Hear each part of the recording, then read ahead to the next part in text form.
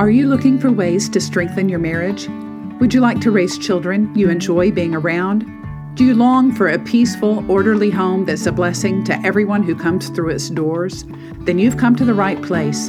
I'm Jennifer Flanders, a Bible-believing, homeschooling mother to 12 and host of the Loving Life at Home podcast.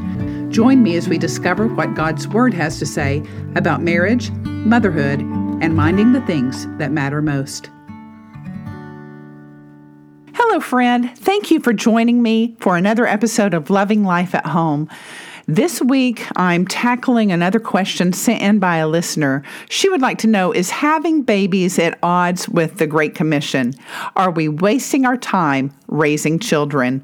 Or put another way, should we skip having kids to further the gospel? I'm going to start by reading her letter in its entirety because I really want to take this point by point and see what the Bible has to say about it. She writes, "Hi, Jennifer. My husband and I would like to have many kids, but I've heard something along the lines of, quote, you shouldn't spend your time raising kids, but should spend your time evangelizing and building the church instead. They say that the creation mandate applies to fulfilling the Great Commission, not to having children. My husband and I do try to show Christ wherever we are, and my husband is known for his Christian influence at work. I was just wondering how you think through this. I know the Bible says many great things about having children, but I also don't want to be wasting my time if that ideology is indeed true. Thank you." So, let's see what the Bible does say about that. It's obvious this listener and her husband want to do the right thing and to use their time wisely, but they aren't sure how to proceed. Have you ever felt that tension? Like you only have a finite amount of time on the earth and you want to be as wise as you can in the way you spend it? If you're a believer, you probably want to use it in a way that honors God, but what is that kind of intentional, wise stewardship supposed to look like? Does it require us to forego having children for the sake of the gospel? Isn't raising kids a waste of time when there's a whole world of people out there that need Christ? My first thought when I read this letter was this: isn't it just like the devil to throw shade and cause us to question something God has so clearly shown in Scripture to be good and desirable, and to sow seeds of doubt and confusion in its place?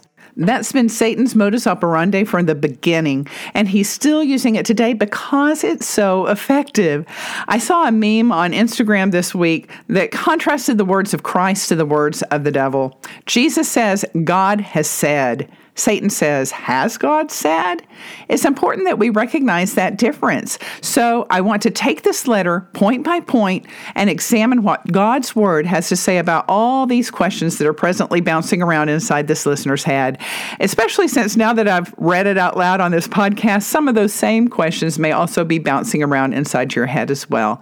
So bottom line, there are 5 biblical truths I'd like to drive home in my response to these questions. Number 1 is, the Bible does call children a blessing from God. This listener writes, my husband and I would like to have many kids. First of all, can we just pause long enough to recognize what a rare statement this is? Not every couple can honestly say that having many children is something that they desire. And second, it's entirely reasonable that Bible-believing couples should want children. Scripture depicts children as a blessing from the Lord, so desiring children means desiring God's blessing, and that makes total sense. We read in Psalm 127, 3-5, behold, children are a gift of the Lord. The fruit of the womb is a reward. Like arrows in the hand of a warrior, so are the children of one's youth. Blessed is the man whose quiver is full of them. They will not be ashamed when they speak with their enemies in the gate. So my advice on this matter, don't be quick to discount or second guess your heart's desire when it's so clearly aligned with God's Word. Psalm 37:4 tells us, delight yourself in the Lord and He will give you the desires of your heart. Now this verse can be taken 2 ways. When I delight myself in the Lord, He will grant the desires that are in my heart. Or when I delight myself in Him, He will place within my heart the desires that He wants to reside there. I think both of these are true. When we take delight in God, He first transforms our desires to bring them into alignment with His own, not my will, but thine be done. And He then fulfills those desires by giving us exactly what we've been longing for as a result of spending time with Him. So it's entirely possible that God is the one impressing on this couple's heart the desire to have many children, and they should not be made to feel guilty about wanting that. Then number 2, having children opens new doors to evangelism. My listener continues, I've heard something along the lines that you shouldn't spend your time raising kids, but should spend your time evangelizing and building the church instead. Now, this sounds super spiritual, but it reminds me a little bit of the disciples turning parents away when they tried to bring their children to Jesus because they mistakenly thought Christ had more important things to do than interact with a bunch of kids. Do you remember what Jesus said, though, when he heard what the disciples were up to? He set them straight in a hurry. Luke 18:15-16 reads, Now people were even bringing their babies to Jesus for him to place his hands on them. And when the disciples saw that, they rebuked those who brought them. But Jesus called the children to him and said, Let the little children come to me and do not hinder them, for the kingdom of God belongs to such as these. We need to recognize the fact that raising children and making disciples are not mutually exclusive activities. You don't have to choose between having babies and building the church. You can do both at once. In fact, you'd be hard-pressed to find a better opportunity for making disciples than the teaching as you sit in your house and walk in the way and lie down and rise up responsibility that God has uniquely entrusted to parents. Furthermore, Jesus himself observed, Truly I say to you, whoever does not receive the kingdom of God like a child will not enter it at all. That's Mark 10:15. So the idea that time spent with children is time lost to kingdom building clearly did not come from Christ. Then truth number 3 is that being fruitful and making disciples are complementary activities. Here, my listener's letter gets a little bit technical. She writes, Some people say that the creation mandate applies to fulfilling the Great Commission, not to having children. Now, you may be wondering, what do all those words even mean? Taking them in order, the creation mandate, which is sometimes called the cultural mandate or the dominion mandate, is found in the very first chapter of the very first book of the Old Testament, where God is speaking to Adam and Eve. In Genesis 1:27-28, we read, So God created them. God blessed them and said to them, Be fruitful and multiply, and fill the earth and subdue it. Rule over the fish of the sea and the birds of the air and every creature that crawls upon the earth. God repeats this mandate after the flood. In Genesis 9:1, we read, Then God blessed Noah and his sons, saying to them, Be fruitful and increase in number and fill the earth. Interestingly, this was still God's message to his people even during the Babylonian captivity. In Jeremiah 29:4-6, we read, This is what the Lord of hosts, the God of Israel, says to all the exiles who were carried away from Jerusalem to Babylon. Build houses and settle down. Plant gardens and eat their produce. Take wives and have sons and daughters. Take wives for your sons and give your daughters in marriage so that they too may have sons and daughters. Multiply there, do not decrease. It's important to note that nowhere in Scripture do we see God rescind the instructions found in the creation mandate to be fruitful and multiply. Now, the Great Commission, on the other hand, is given in the first book of the New Testament, where Jesus is speaking to his disciples. He says in Matthew 28:18-20, Then Jesus came to them and said, All authority in heaven and on earth has been given to me. Therefore go and make disciples of all nations, baptizing them in the name of the Father and of the Son and of the Holy Ghost, and teaching them to obey all that I have commanded you. And surely I am with you always, even to the end of the age. I guess the question that we need to ask is, are these two mandates, the creation mandate and the Great Commission, at all related? I believe a good argument can be made that they are. They are both spelled out clearly in Scripture. Both define our responsibility to the world around us, first to populate it and then to evangelize it. Both describe an ongoing work. We are to subdue the earth, cultivate the ground, plant gardens, and eat the fruit. But we are also to plant the Word of God in people's hearts, water it, and reap a harvest. Additionally, both are cooperative efforts. We know it takes a man and a woman to make a baby, in addition to God, who opens and closes the womb. Similarly, in reference to the word implanted, which is able to save our souls, Paul says, I planted the seed, Apollos watered, but God made it grow. 1 Corinthians 3:6. Both also are dependent upon God's blessing our efforts.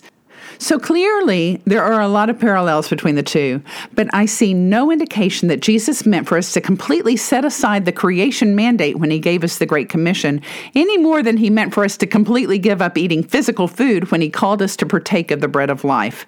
When Jesus declared in John 6:35, I am the bread of life, whoever comes to me will never go hungry, and whoever believes in me will never be thirsty, he was not commanding us to stop filling our bellies, but was emphasizing the fact that physical food alone will never satisfy the deepest longings of our hearts.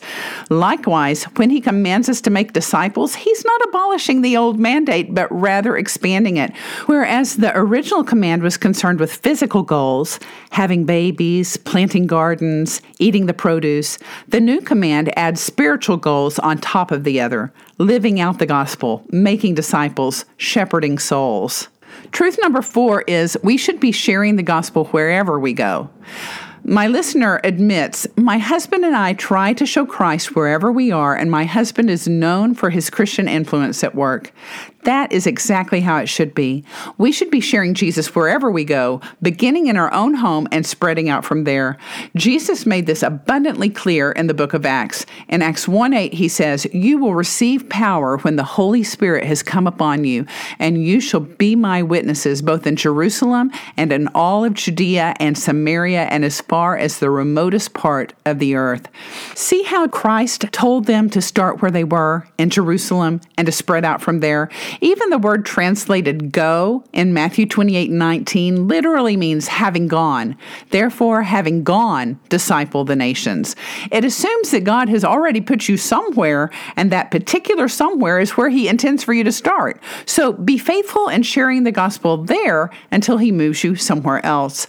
Moreover, you can reach people in your sphere that I will never even meet in mine, and vice versa. This is a concept my husband tried unsuccessfully to explain to his own father when he expressed disappointment that Doug chose a career in medicine rather than following in Dad's footsteps and becoming a preacher. Never mind the fact that Doug deals with patients every day who might never darken the doorway of a church. But guess what? When they're sick and scared and uncertain of their own prognosis, they're often much more receptive to the gospel and much bolder about asking my husband to pray over them before taking them back to the operating room. In the same way, we're friends with a local politician who regularly rubs elbows with folks in Austin who we will probably never cross their path. But he's so intentional about sharing Christ at every opportunity. In the 20 years we've known him, I've heard him speak at weddings and graduations and rallies and conventions and community events, and it doesn't matter where we are or what his role, whether he's the keynote speaker or just introducing another speaker or making announcements or leading a prayer, I have never once heard that man speak without sharing the gospel in the process. No matter how brief his remarks, at some point he manages to weave in the fact that we have all sinned, every one of us, and that the penalty of sin is death, but Jesus lived a perfect life and died in our place so that if we will repent of our sins and confess Jesus is Lord and believe in our hearts that God has raised him from the dead, we will be saved to live with him eternally in heaven. The word gospel literally means good news, and that, my friend, is the good news in a nutshell. Then finally, truth number 5, we all have different but important jobs to do. My listener ended her letter by writing, I was just wondering how you think through this. I know the Bible says many great things about having children, but I also don't want to be wasting my time if that ideology that the Great Commission supersedes the creation mandate is indeed true. The answer to how I think through this is with much prayer and searching of Scripture. Because the truth is, whether you deliver the gospel in a nutshell during a pre-op exam or you explain it in exquisite detail during a Sunday morning sermon, sharing the good news of Christ's sacrificial love is just the first step. It is planting a seed. In the same way that parenting is a long and drawn-out project, so is evangelism and disciple-making. In either endeavor, it often takes years before we see the mature, ripened fruit that we desire.